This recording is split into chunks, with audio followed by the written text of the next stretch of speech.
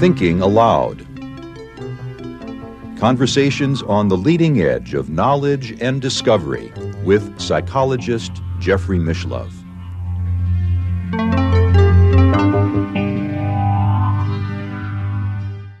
Hello and welcome. I'm Jeffrey Mishlove. Today, we'll be exploring the human energy structure. This will be my second interview with Desda Zuckerman, who is the author of Your Sacred Anatomy, an owner's guide to the human energy structure. Desda is also the founder of the Sacred Anatomy Academy. And this is, as I mentioned, my second interview with her. We're going to go into greater depth. So for viewers who have not yet watched the first interview, I'm linking to it now. You'll find the link in the upper right-hand corner of your screen, and I recommend that you view that interview first. And now, Desda, welcome. It's a pleasure to be with you once again, Desda. Thank you so much, Jeffrey. It's a delight to be back and to continue talking to you. We had such a blast the last time. I'm really excited about today. Well, I'm excited to go into greater depth with you, and because there's so much detail in your work. It's really quite amazing. I'm under the impression it's almost as if you're able to adjust your consciousness to see things either very, very big, like 50 feet out beyond the human body, or very small, almost microscopic. Yeah, I mean, that's a really astute observation. I, generally speaking, see what's right around people as they are in a space. But if I want to actually see their entire energy structure, which is a very large structure, most people, say they were standing in an open field, you'd be able to see 20 feet above, 20 feet below, 20 feet to the left and right, and 20 feet before and behind them. So people are surrounded by energy, and this energy in an ideal shape might be an egg, but everybody's a little bit different. You know, some people look like triangles and some people look like amoebas, and so people look very different, but I try to kind of look at people in an idealized form so that we can standardize the information for people. Because if everything is constantly shifting and changing, which is what it is in energy, it's hard to explain it. So yeah, I can see things really big. And when I look at somebody, I can look at the whole structure. That's some of the gift that I have. And I'm also able to dial in and to look way inside the physical body and even look inside organs. When you describe, for example, the chakras, you talk about valves and intakes and outtakes and little hooks and tendrils and all sorts of, I guess you'd have to call them sub-organisms of chakras, for example. Right. Well, chakras have a series of gateways, and the energy that enters the chakra, the incoming, what I call the incoming soul pathway, is relatively generic energy.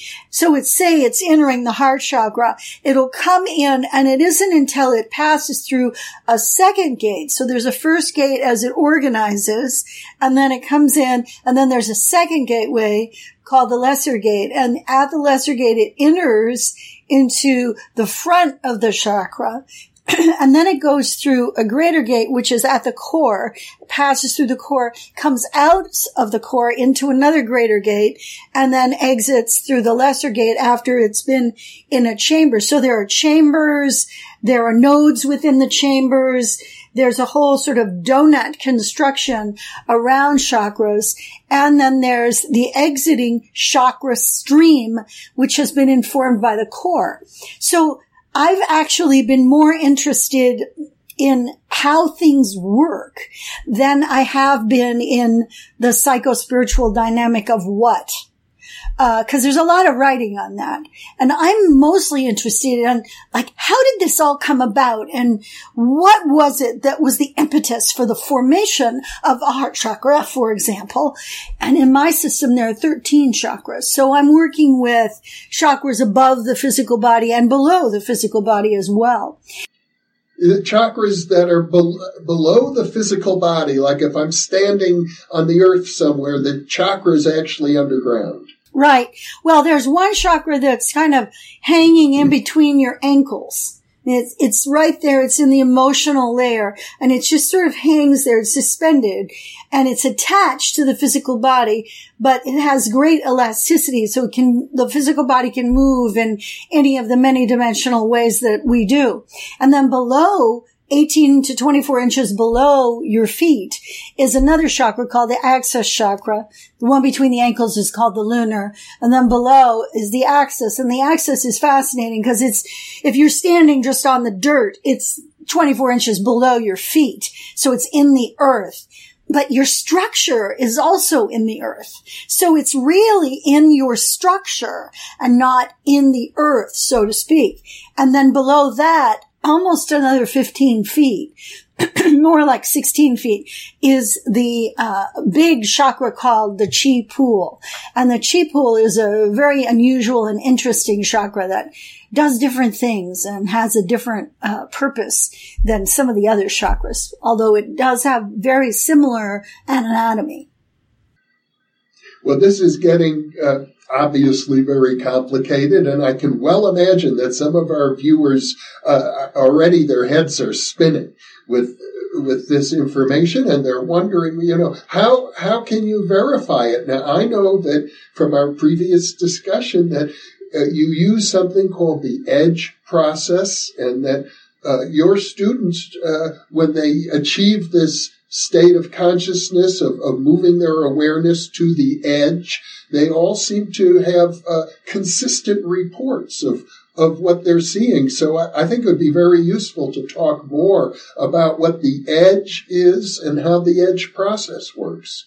Well, the edge practice is fascinating because it really is a practice. It's something you need to work at to get good at.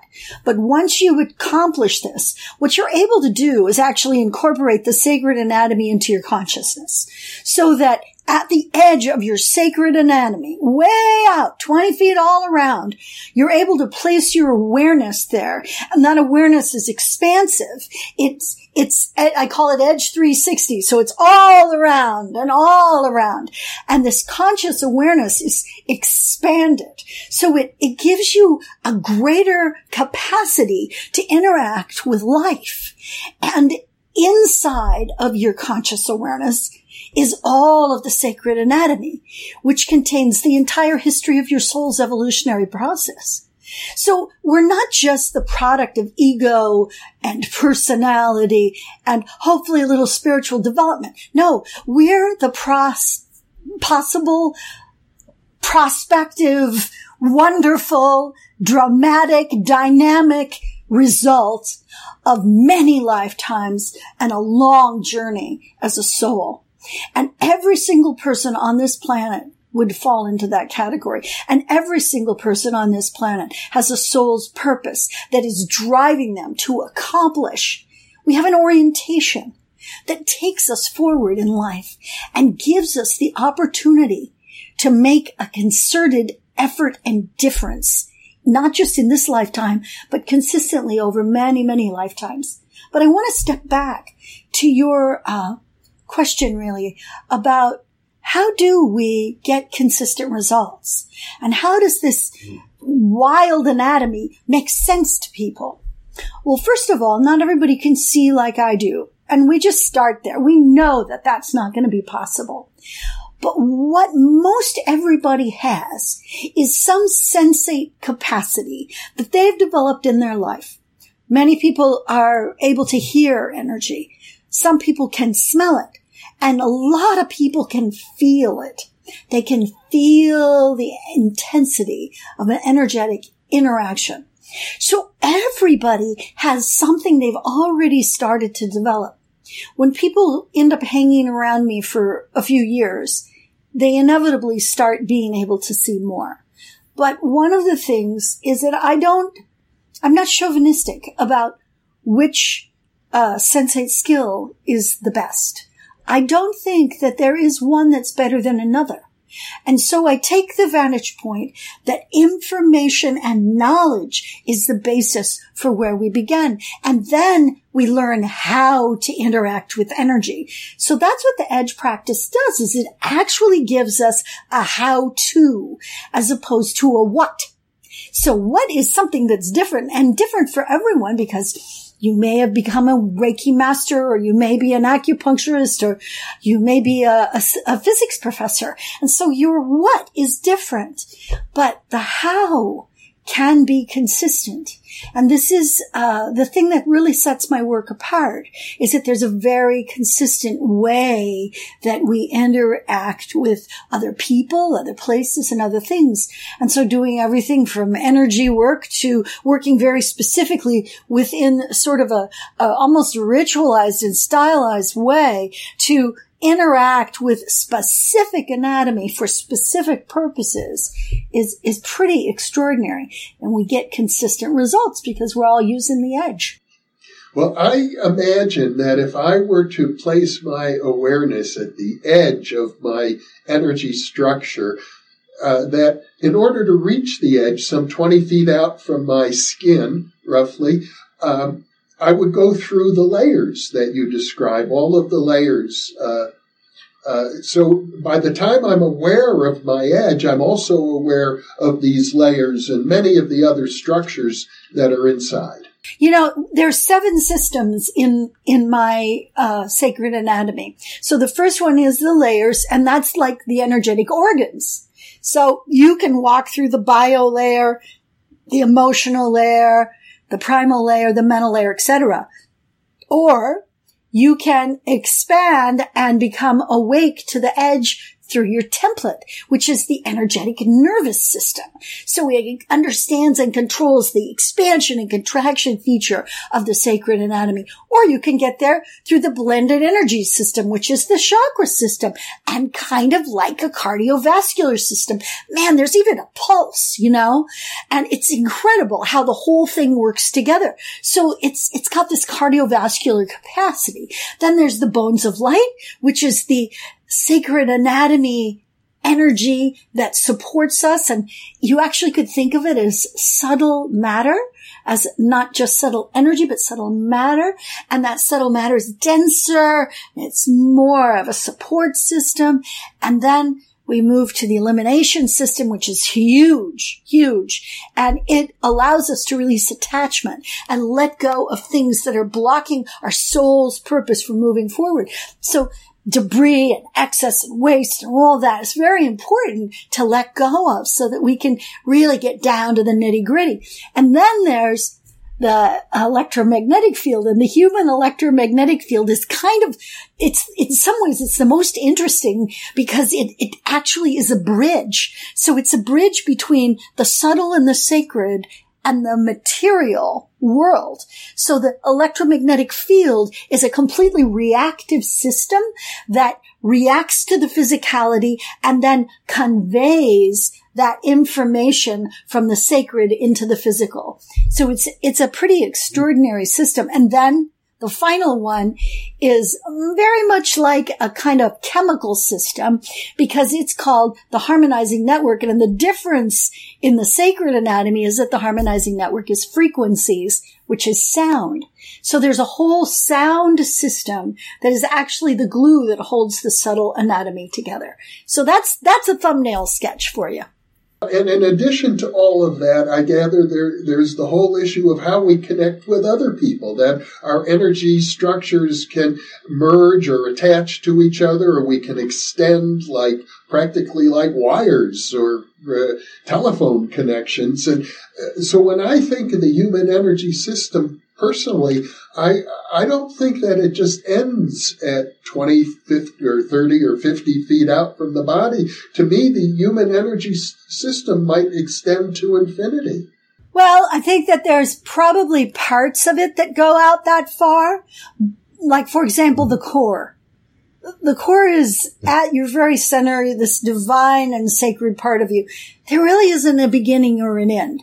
It's just like locational, like here's where I am. but it has this quality of sort of an eternal. And if you've ever heard of the web of Indra, this would be part of the web of Indra. The channel and the core are the crossing points that the bead or the jewel of human structure is being held on. So those have this eternal quality. And then there is a way that, there's a way that the electromagnetic field will reach out and beyond, kind of like if you have a flashlight and you shine it up at the sky and then you turn it off, well, the light keeps going. The light's continuing. So it's the same with our electromagnetic field. The light keeps going, and we are light, and we keep going. So there's a way that it does keep going, but the actual anatomy and the actual part of us that is functional, usable, and interactable, that's a little tighter in and has a little more structure to it. Which I guess that's why you emphasize the edge so much. And when you talk about the edge, it's not just a simple membrane. It's full of various hooks and protrusions, and almost like the skin itself, with little hairs sticking out everywhere that are sensitive. It's really, really similar to the skin. And we have villi that are at the edge of the sacred anatomy.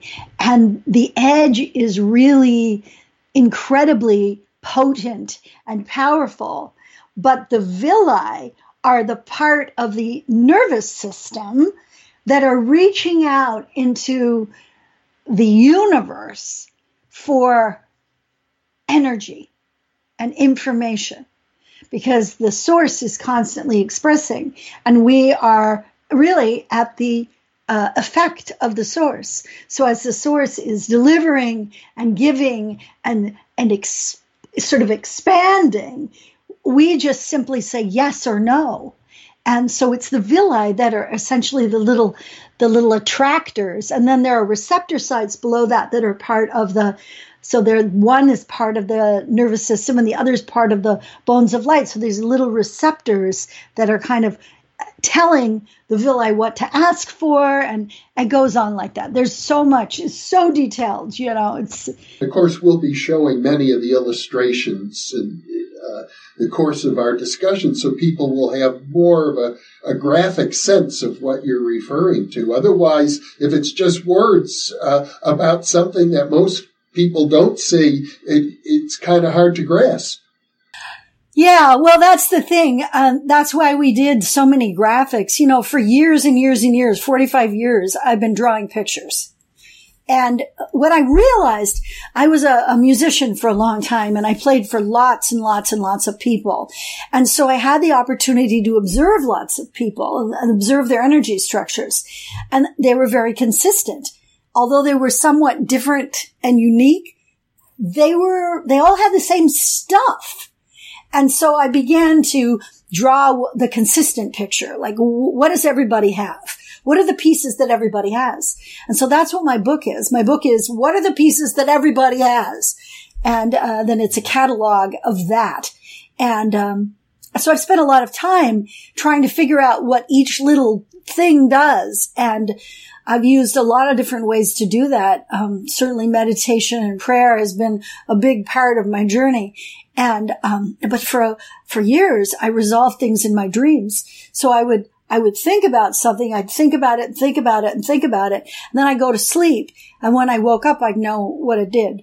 And so I would write that down, and then I would test it out, because I didn't just take a dream as fact. I thought for me it was important, and I think it's my personality that absolutely has to know that this is so. And so I keep asking questions and testing one against the other until we had a body of evidence that was useful.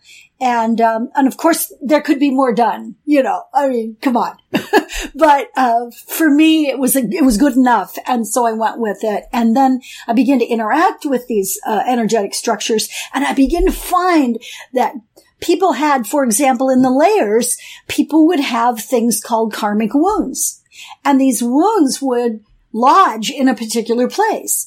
And where the wounds would lodge Well, there was a whole bunch of information, and it came from where it was lodged. So where it was lodged made a big difference. Like, okay, so you've heard of Louise Hay's wonderful work about, where in the body something is aching or hurting. There's a message for you in that spot. Well, I took this one step further and realized that if there was a location in the sacred anatomy where something was lodged, the actual anatomical place would give us information about that issue. And so we started to really build that lexicon. And after 10,000 sessions, I've got a fairly good grasp of what that is. I know in your book you have 20 pages of glossary just defining all the terms that you work with. So it really is I have to call it a very technical approach that you've developed. Now, I know in our previous discussion, we started, as I recall, our conversation talking about the core, that sort of vertical channel that extends almost, as we discussed earlier, infinitely up and down. But what we didn't talk about, and I think it may be equally important, is what you just mentioned, and you call it the channel that is sort of perpendicular to the core. Yeah, exactly. So the core and the channel are made of the same stuff. They just do different jobs. So the core's job is essentially to anchor us in space. And it has this capacity to be above and below. It has a vertebral column that keeps it upright. It has a core sheath that's around it. It has the capacity to release individuated currents of energy, because the core is a triple current downward flowing stream, and it has triple currents. So the three currents release single streams of light, and those single streams of light form the sacred anatomy ultimately. But what allows them to do that is the power of the channel that crosses the core. And so you have a thing called the Grand Cross, which is this, and imagine this is 200,000 years ago, before your soul's structure had come into being, and it's just being formed. So first there's the core, and then the channel crosses it. And when that occurs, they're both elements of the I am. So they are both divine consciousness. Think in terms of a massive explosion of awareness that we could call the universe becoming self-aware. And in the moment of universal self-awareness, there's an explosion and sparks are flying. And these little sparks that fly out are elements of the core and channel that become that eventually. But when they first start out, all they are is I am consciousness. The divine, I am, I exist, I am. And they're flying and flying and flying through space. And at some point, these elements cross each other. And when that happens, there is a moment of reckoning where one must be I am and one must be I am not. And then it is in that moment of distinction and of self-selection that the structure begins, because it's in that moment that self-awareness can occur. When I am and I am not come together, all of a sudden there is an I am. And that I am is the small I and the small m, and that would be the individuated soul. So when that occurs, the structure spits out, the core spits out these beautiful streams of individuated light, and it starts to form the very first thing. It starts to form the soul layer.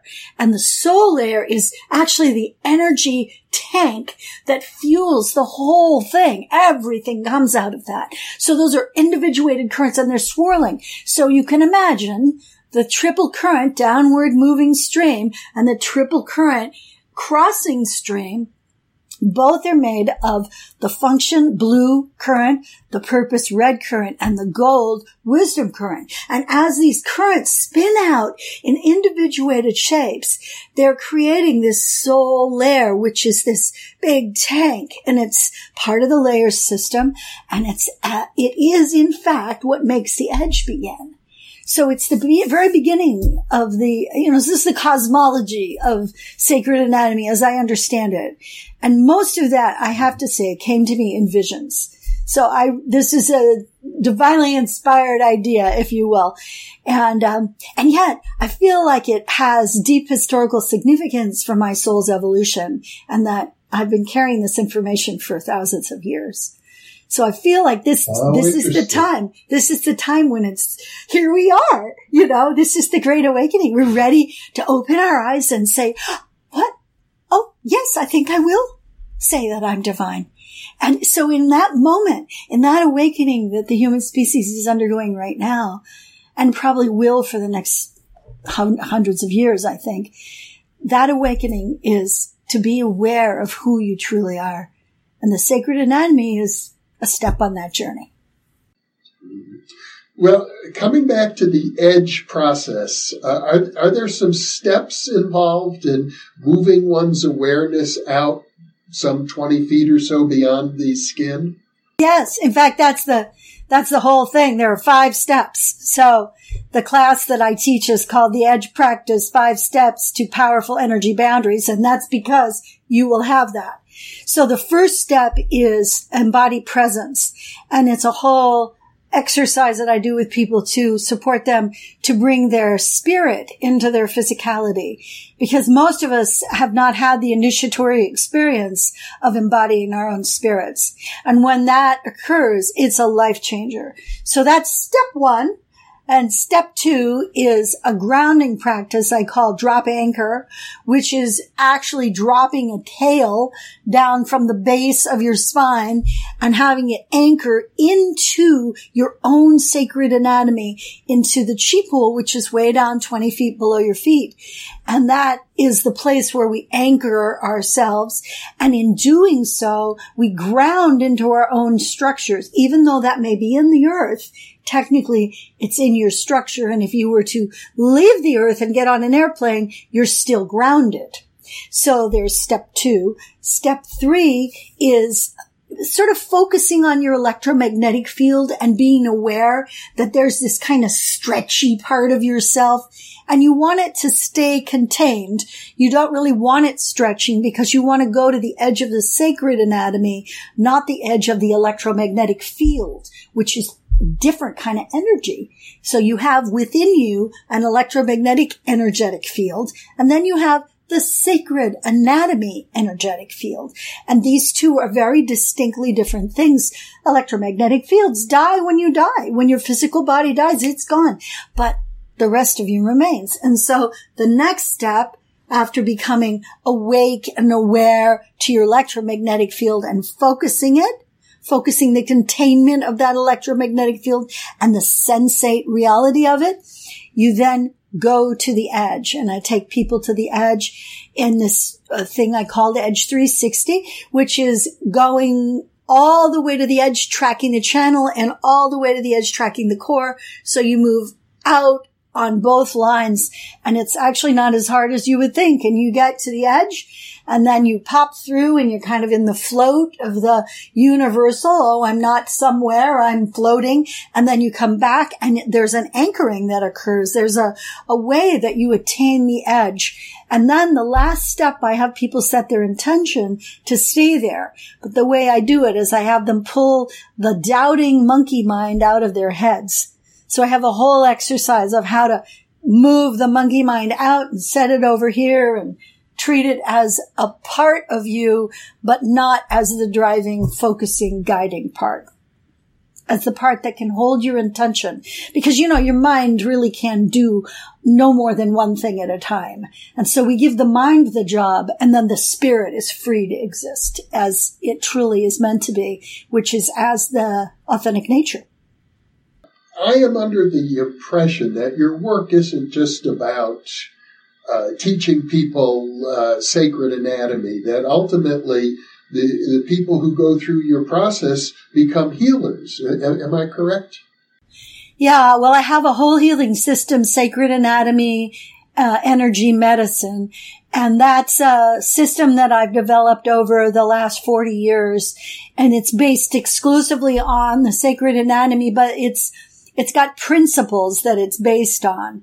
And the 10 overriding principles of sacred anatomy are, they're really energy working principles, but they're the principles of using subtle energy and how we can do that we apply to the work. And then it is a healing system that people learn. But more than that, they learn the ethics of energy work, which is something that I think is really missing in many trainings, unfortunately, and people don't realize. Actually, they don't believe that energy medicine is a real thing. And so they sort of do it like, well, let me send you energy, when in fact, you need to have someone's permission. And so there are some ethics that are involved, and I teach that as well, which is really an important part of my work. So the ethics of subtle interactions and subtle energy work, the fact that people need to give you permission to do things with them, the fact that you are not doing something to them, but that you're working in partnership with them, your divine consciousness working with their divine consciousness, and in doing so, evoking the totality of all creation. So there's a profound way that I apply the sacred anatomy to this greater possibility, which is to really help people step into their power and pick up their mantle and take it on and live their life in a powerful way.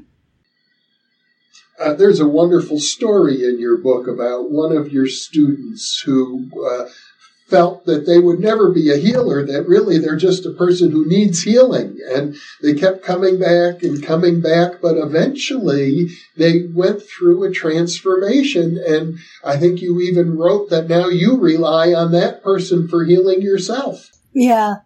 Well, and it's true. She had sort of an aversion to the idea that she had that talent, and she didn't feel anything. When she started working with me, she didn't feel a thing, So we would bring in an energy and she'd say, I just don't, you guys all feel it, but I don't. I guess I just don't feel those things.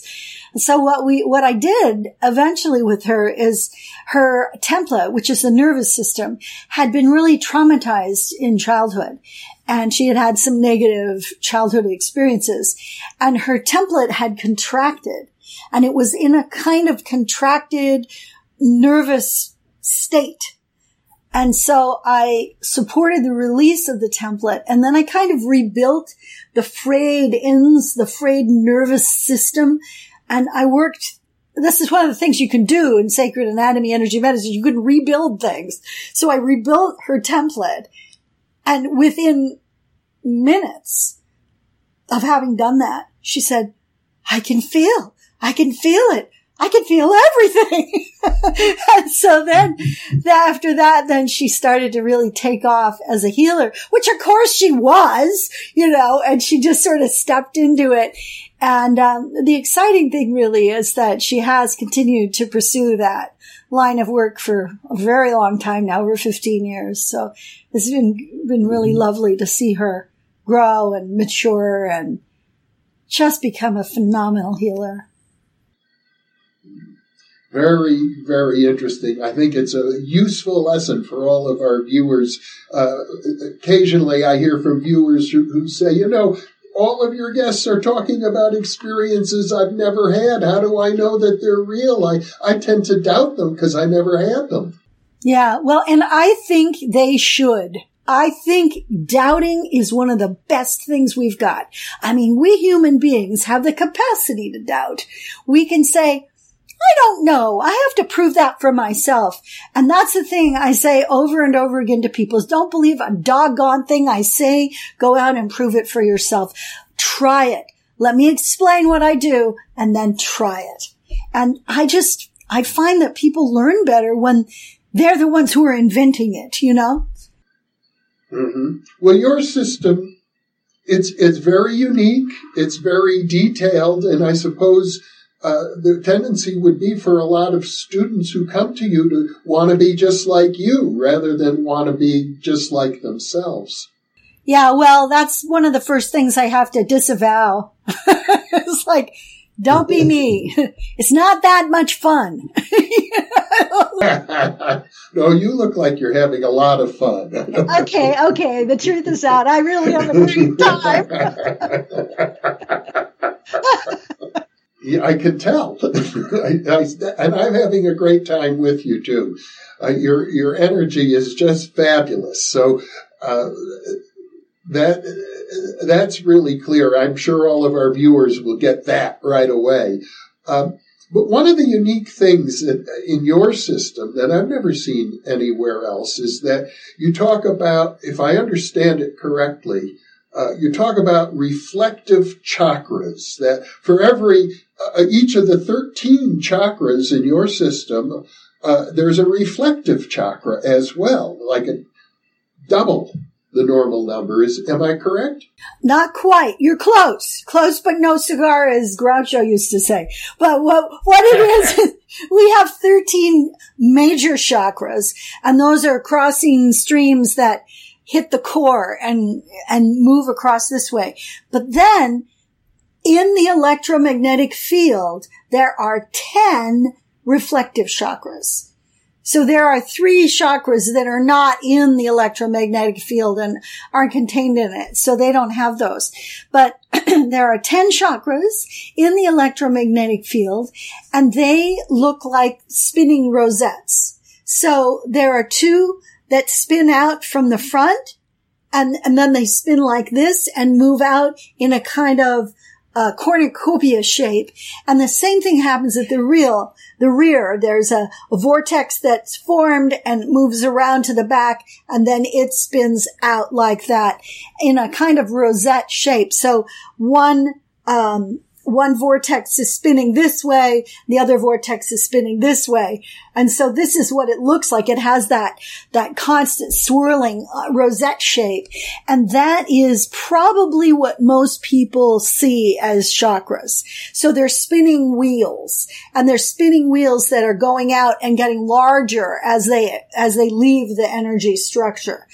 So those are electromagnetic in nature. But here's how they're formed, and this is the ultimate cool, okay? So the way they're formed is the crossover connectivity between subtle and material. So the interior chakra, the major chakra, is a subtle energy chakra. It's very interior. It's held. Information is at the core, and it exists much longer than any of the reflective chakras would. But the way that the reflective chakras are determined is that the major chakras at ensoulment, so that is at the birth or the beginning of a new life, a baby is conceived and is in utero, and the whole time there's this little golden cord that goes down to the baby inside the mother's uterus. But the subtle anatomy, the giant subtle anatomy, is at the edge of the mother's field, her energy structure. And just a few hours or few days before birth, that big field ensouls and connects with the little physical body. And the mother just can't go on being pregnant. She has to give birth. It's that moment when women feel like they're, a whale, and they just can't stand it any longer. It's because this baby's soul has entered, and the soul body is much bigger than the little physicality. And so it comes in, it ensouls, and all 13 chakras are activated with the physicality, and the 10 that are related to the electromagnetic field, which, by the way, has been with the baby inside the mother, those activate because there are little connectors in the major chakras that hook into the physical body. So there's this hooking in experience that happens. And when the hooking in happens, there's a moment of revelation. And it's right at the edge of the major chakra. And it explodes in 2 vortices out to the front and 2 vortices out to the back. And that creates the spinning wheels of what I would think of as the reflective chakras. So there's 10 of those.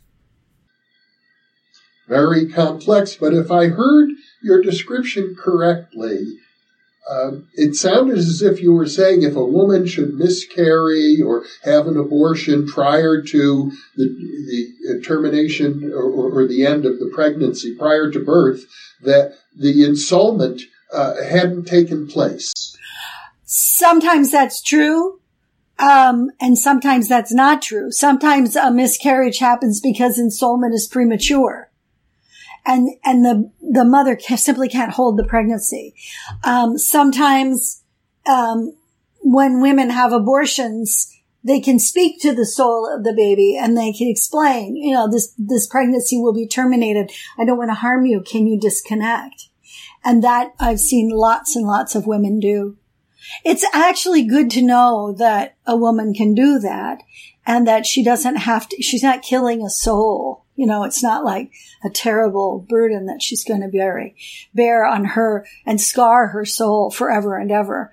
I think it's important for people to understand that abortion, even as awful as it is, and as no one ever wants to have an abortion, but when it does occur, it can be done in a very humane way and a very loving way.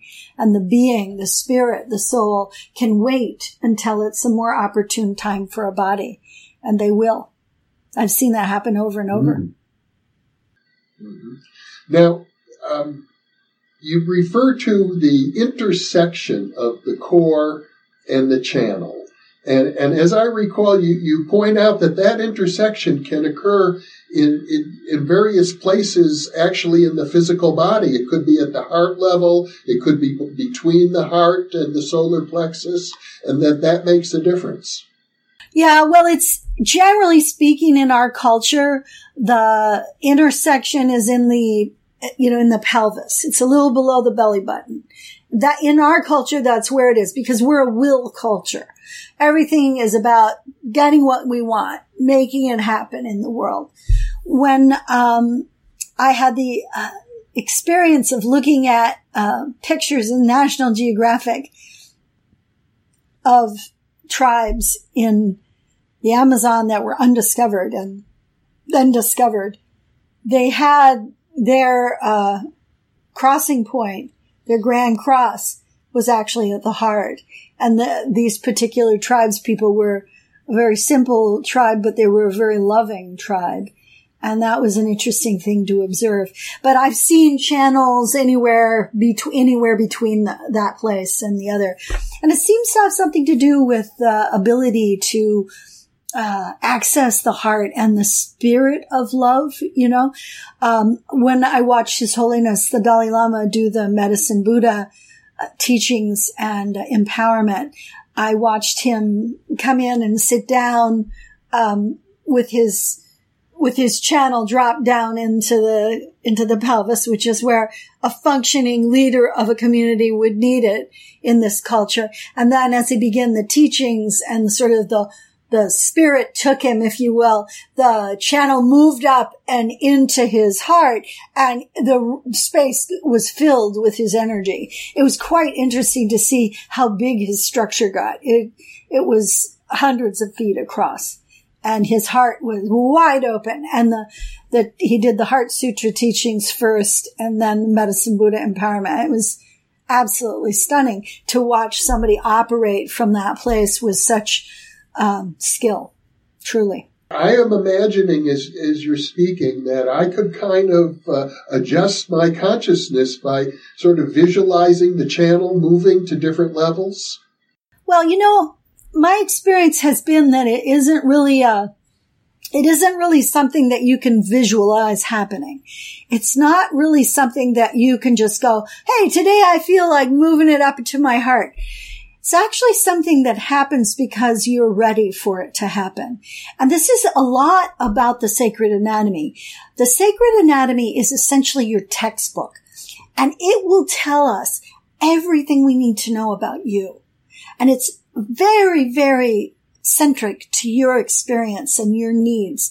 And so when we track the evolution of your soul's journey, and when we look at the places where pathologies have developed, we can see where there's been breakdowns and stops, and the channel may move up as a result of work. But almost everybody's channel is down, and it's because we need it there to be able to function in this culture. It's kind of a cultural thing. I mean, other cultures, as you mentioned, these Amazon natives are very different. Well, yeah, but I mean, I so far have, the only time I've really seen a lot of heart channel crossings is pictures of people who are living very, very far away from culture. People who are living like, high in the mountains, and like in Bhutan, I've seen quite a few hearts, but the Tibetans have been through so much. It's the rare individual who maintains that. I was lucky enough to be able to be in the presence of the Tara Tolka, the old Tara Tolka before he died, and now there's a new Tara Tolka who's younger.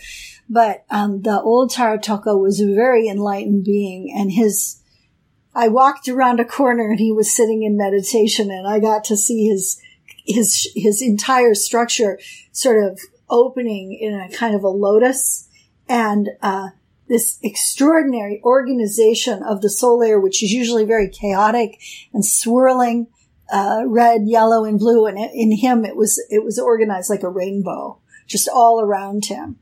It was astonishing. And he was in the heart. The channel was in the heart.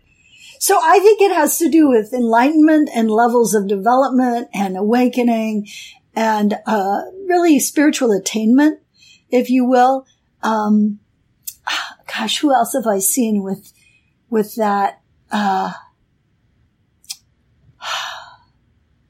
I remember seeing Desmond Tutu give a talk one time on TV, and his channel was in his heart during the talk. But when it was over, it dropped. It was like, so when we're doing this brilliant stuff, in our lives, and we're really fulfilling, maybe the channel does move up for that. It's something I'm studying, it's a long term study. It's a project. Well, we're on video right now. We're recording this conversation, and it will go out over the internet. It'll be available for people for years. How is our energy field affected, or energy structure, as you call it, affected? Let's say if somebody 3 or 4 years from now is watching this video and they're being touched by the conversation, and is there an energetic connection that crosses time? Oh, yeah. And space. I mean, somebody halfway across the world is probably watching this video 5-10 years from now. Well, there's a transmission that occurs, I know, when I talk about this work, because it's my soul's calling. It is a thing I'm meant to do. And so when I do that, there's an energetic transmission that's occurring. There's a frequency that's being held. It's just like when we read the words of the Gettysburg Address. There's a frequency that we feel, even just in reading the words.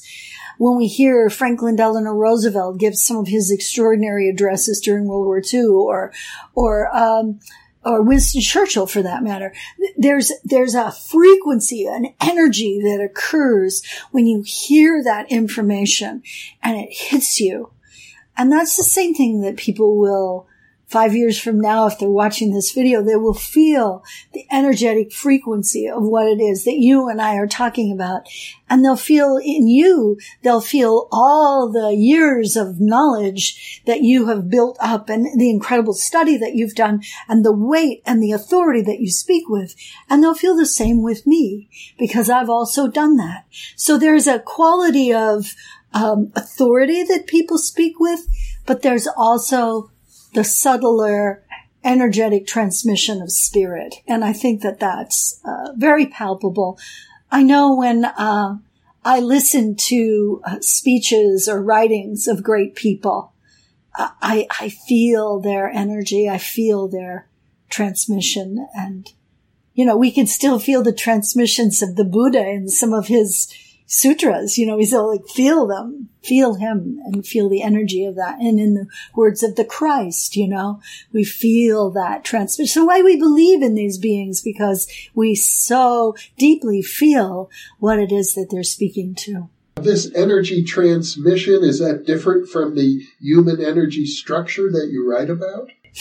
I think it is in that, I think that there's a way that an awakened structure, which mine is an awakened structure. I've done a lot of work on all the different parts of my structure. So I'm awake to it. I'm aware of what the different systems do. I've had a conversation with the different systems. I'm interacting with them. And then I'm using right now the edge of the sacred anatomy to interact with. So there's a way that I'm in connection with you as a whole being, as an authentic being. And then the 4 aspects of my authentic self, the voice and the spirit and the really the ears and eyes and consciousness of my sacred anatomy is really my authentic spirit, my authentic nature, my authentic self.